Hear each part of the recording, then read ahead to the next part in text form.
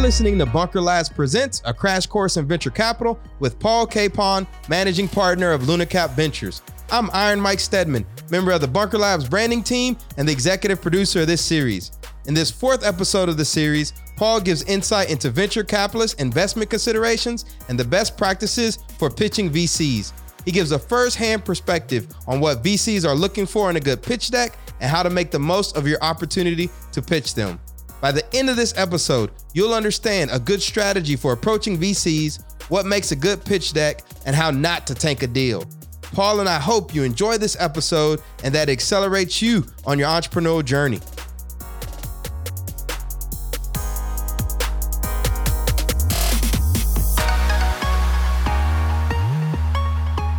You're listening to Bunker Labs Presents, where we're sitting down with Paul Capon, managing director and founder of LunaCap Ventures. In this episode, we're going to be talking about what it actually takes to receive investment from a venture capitalist. Great. No, thanks again for having me. So I think, we've kind of gone over the traditional companies versus those companies that are ripe for venture capital or venture debt. And then we kind of went through the two different models of, what a venture capital instrument looks like, where you give up a lot of equity, but you don't have to pay back right away, versus venture debt. You get to retain equity, but there is that cash flow going back out to service the debt.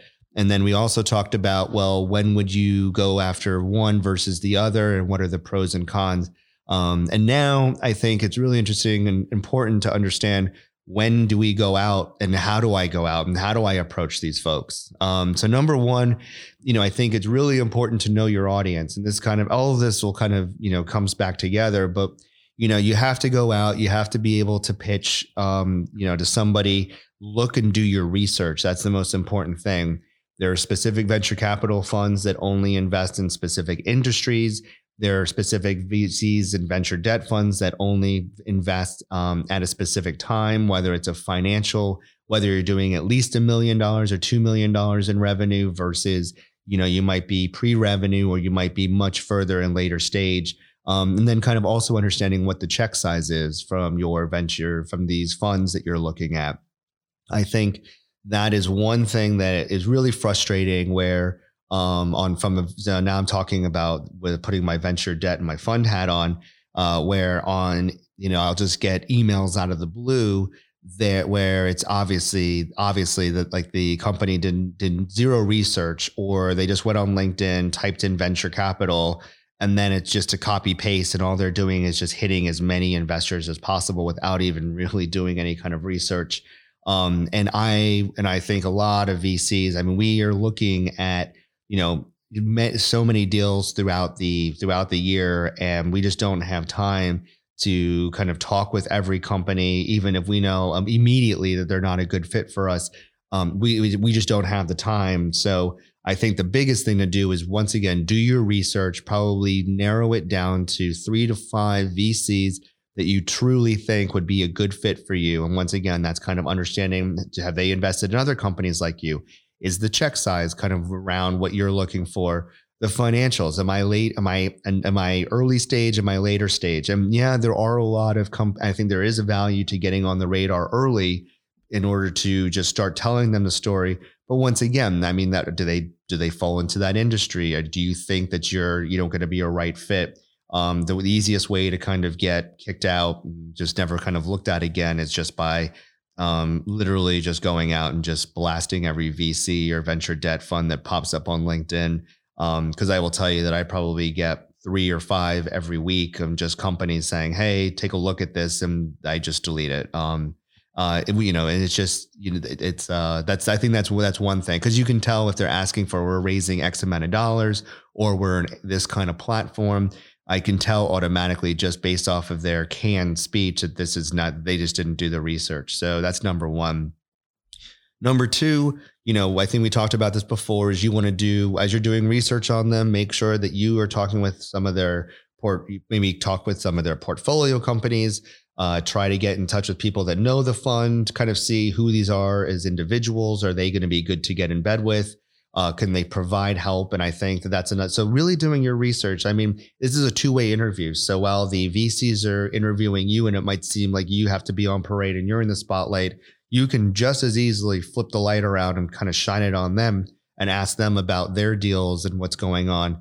And especially if you're a very competitive company and you have a lot of interest, you definitely should be doing that, because you have options and optionality as well.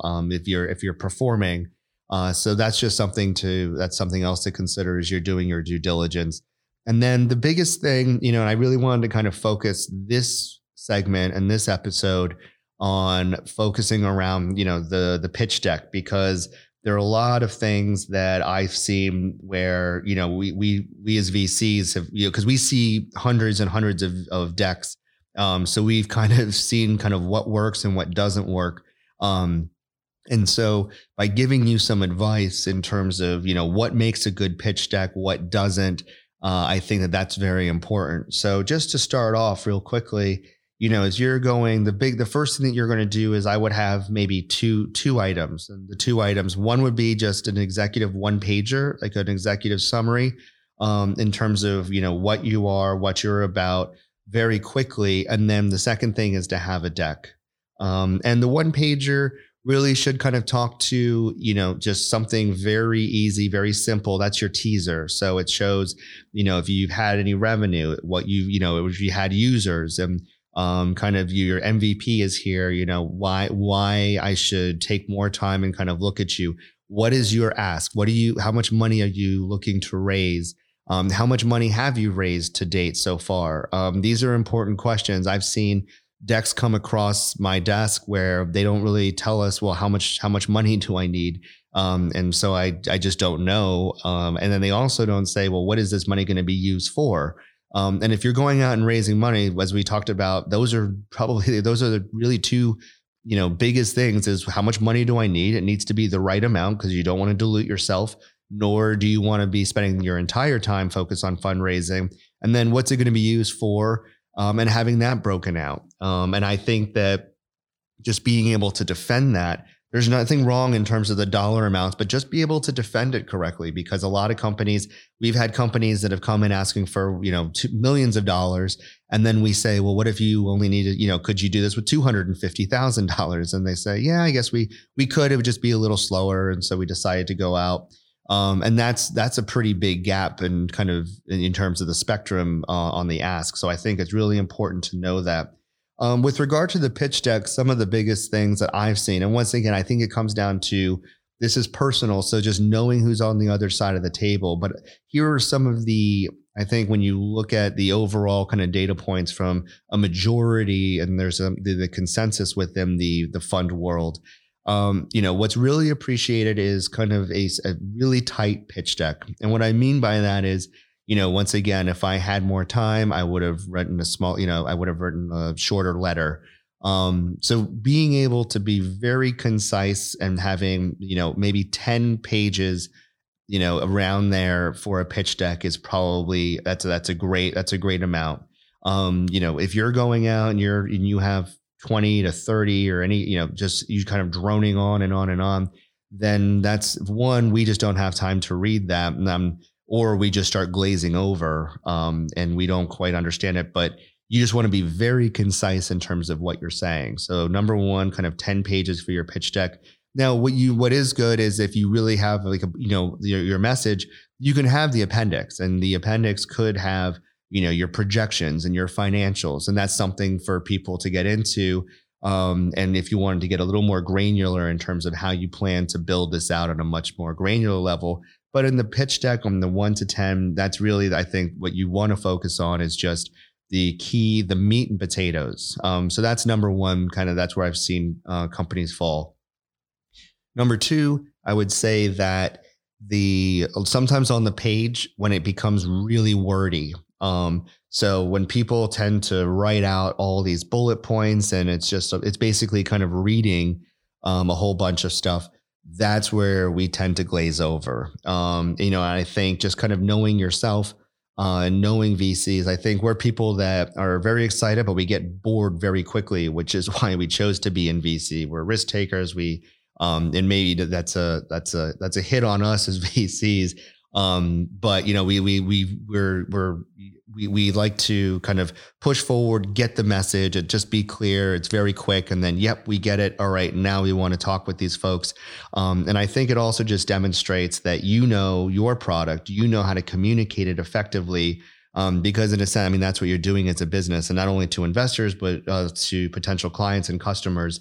So I would focus on making sure that you're not very wordy. It's, just being very succinct. And then visuals are really great. I think that if you have a really good visual and a way to represent something, that visual on an X and Y axis, or kind of a small chart, or just a comparison with X's, and here's how we are relative to others. That's a lot more helpful than just kind of like writing out an entire essay for each page.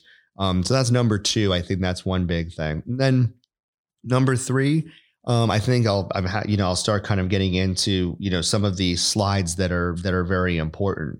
And I think you can probably Google this, but even though it's all Googleable, you then start finding out that there are like a lot of folks miss it. So number 1, I would say that what you want to be able to do is kind of define the problem, and really kind of say, well, okay, here's the problem, and here's what's going on right now.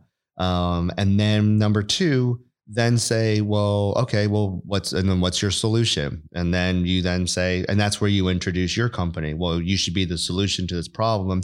And in the first page or the second page, convince me of why it's a big problem. Why do people care about it? Why are people going to pay for it? Is it a really big problem if a fork only has 3 little springs versus 4? Probably not. I don't think that somebody's going to pay. I didn't even notice that, and I just came up with it right now.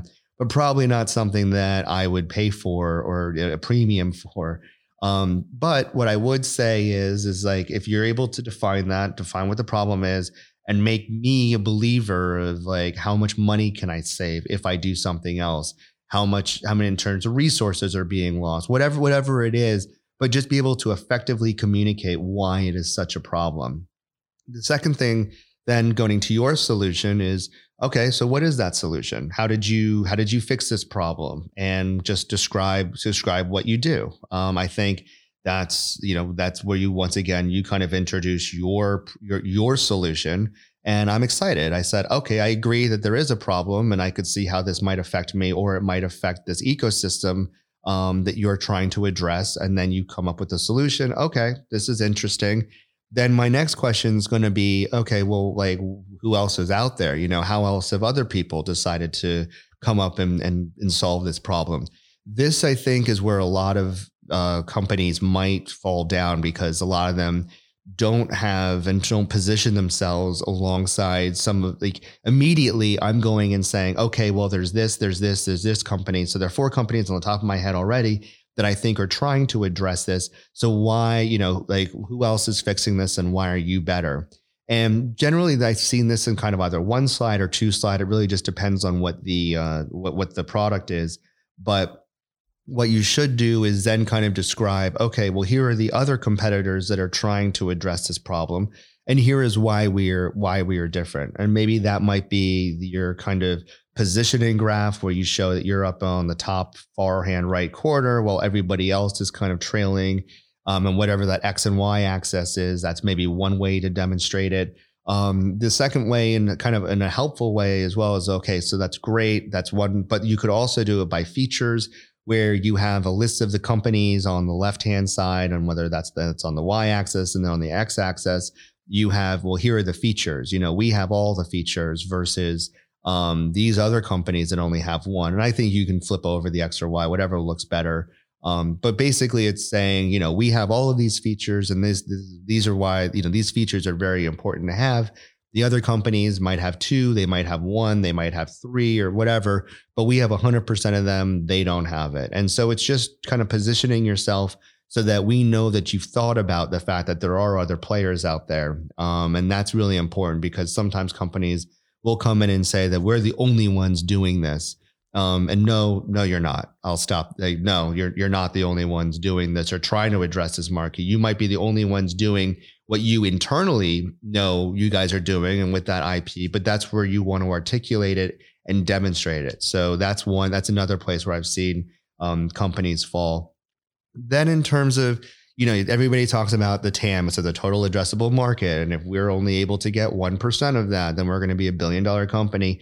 I mean, I think that that's a slide that should be better fleshed out. I just can't tell you how many times I've just seen, oh, this is $100 billion problem. And if we're going to take 1% of it and only that 1%, then we're going to get $1 billion. And that's just without lifting our fingers. Well, what people don't understand is the fact that it takes a while to get to that point.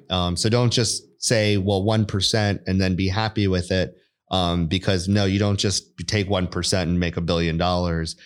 There's a lot of work that goes into that just to capture that 1% of the market. So what might be a better alternative is really talking about, who the customers are, why, what you think you could do. And you can do a bottom up where you're actually talking to, hey, if I can get 3 of these folks, 5 of these folks, and I'm able to charge here, this is why realistically, and historically we've been able to do this. Of course, we want to know that there's a big market, there's a big industry. And of course, we also want to know that there's this room for us to grow.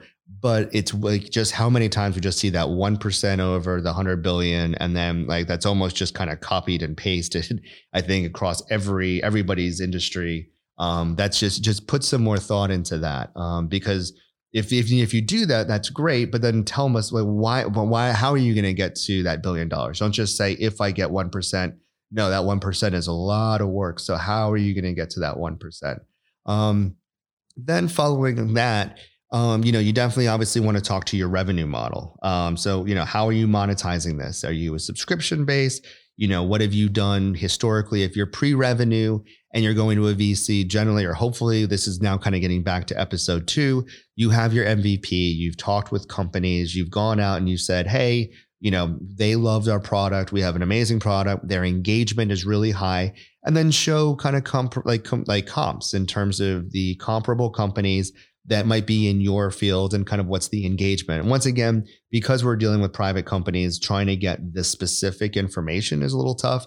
But you'll be surprised like what you can Google with, valid resources, incredible resources that might be able to provide that to you. We just want to make sure that once again, the stickiness is there, that you have an MVP, that people are either willing to use it or willing to pay for it. And then obviously, talking, is it a subscription base? Then what I would talk to is, and once again, this now kind of branches off into what your, where you are in your business. Are you early on? Are you post revenue, maybe $100,000 or below, or are you still pre-revenue? This is where things kind of get a little tailored, but let's just say that you've done $100,000. And so now you have some data points. How are you marketing? And this is where we come to what is the customer acquisition cost? I did X amount of ads on Facebook and it cost me X amount of dollars. But, once I got this customer and they bought my widgets and they came back 3 times throughout the course of 6 months or whatever it is, I mean, any data that you have in those data points is very important. And then once again, of course, the lifetime value of the customer, because you just want to be able to get to pay for that customer, and that customer is going to pay you more than what you paid to get them in the door. And so as long as those numbers are attractive, that's what you should be shooting for. Then I would talk about, kind of the team and your composition of the team. So why are you guys the ones to be able to do this? What experience do you have? What partnerships do you have? What advisors do you have? So if you say, hey, we have this amazing thing and we're awesome, but, we came from the ice cream world and now we're going into the banking world and we're going to go sell our products into all these banks. Well, that might be, but like, why are the banks going to listen to you? I mean, you came from ice cream and maybe you actually were the CEO of Haagen-Dazs, or maybe like you did something or, whatever it is, but there needs to be that relevancy and we need to be able to believe why you're going to be able to do and hit the numbers that you say that you're going to hit. And so that's important. So for us to be able to believe in it. And then lastly, and I think we talked about it before, is being able to say, okay, well, we need X amount of dollars, and to really put a lot of thought into that, because we're going to poke holes. And as I said, like some companies might start with saying, hey, we need $2 million and we're asking for that in the convertible note. And then we're going to say, well, why do you need $2 million? Where is that going? And you should be able to answer, well, we thought about it. If we took on $1 million, our growth rate could only do this, but we really needed $2 million. That's the right amount for us to maintain at the valuation what we want. And we don't want to give up that much equity versus going out and actually spending time on the business. But then we also wanted $2 million because $1 million of it's going to go out towards the build out of our technology. $300,000 is going to go towards new employees, and then $700,000 is going to go towards marketing. And we believe that with this marketing, and we know that with this marketing, we're going to go into Facebook, we're going to do Google ads, we're going to whatever that is, but just to be able to explain it and then say, hey, well, if we do this in Facebook, we know that once again, when we push the button, we pay $1, but we know that we get $3 in revenue on the back end, or whatever the metrics are. But just to really have thought that out, clearly know what that is. And that's definitely a very important slide. And then thinking about the valuation of your company as well.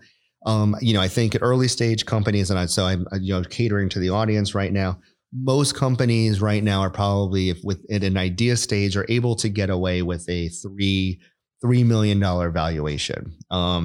That's kind of what industry and market is accepting. And so I don't personally agree with that, because that means that I should be able to just sit in my room and then come up with 10 different pitch decks and sell all my pitch decks for $3 million each. Now, of course, the team makes that and the idea and that you're putting yourself behind it, but you're not, when somebody says they're worth $3 million, I really want, and for me personally as an investor, I think that somebody needs to be standing over your shoulder with a $3 million check.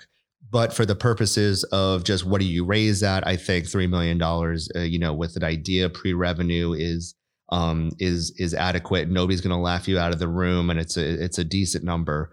And so I think those are the big things in terms of, what I've kind of seen. And I think those are the slides that you need. That's how you should kind of talk to them.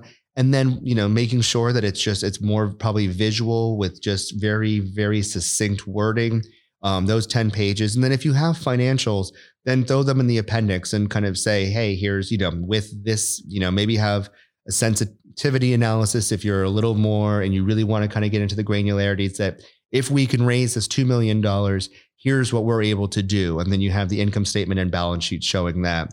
If you say we don't raise and we only raise 1.5 or $1 million, here's what we're able to do. And then without anything or without any other investments, here's our growth. And so you're kind of giving the high side and then the low side in terms of what you're raising.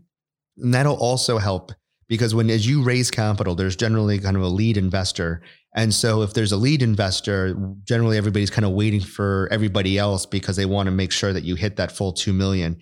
If you actually break it out like that, it might actually help some investors say, hey, you're looking good without raising any money. And I'm glad that you broke that out and showed me the case from a financial standpoint that you're doing well without anything. So, hey, if I give you $500,000, or if I go in and give you $1 million, I don't really care if anybody else comes in. So they actually could be your lead investor or your only investor, but it does help them kind of come in and believe what you're building is going forward. So I think, those are the things to think about as you're going out. One, it's, just to recap, always do your research on the venture capital, venture debt funds, make sure that they invest in companies like yours.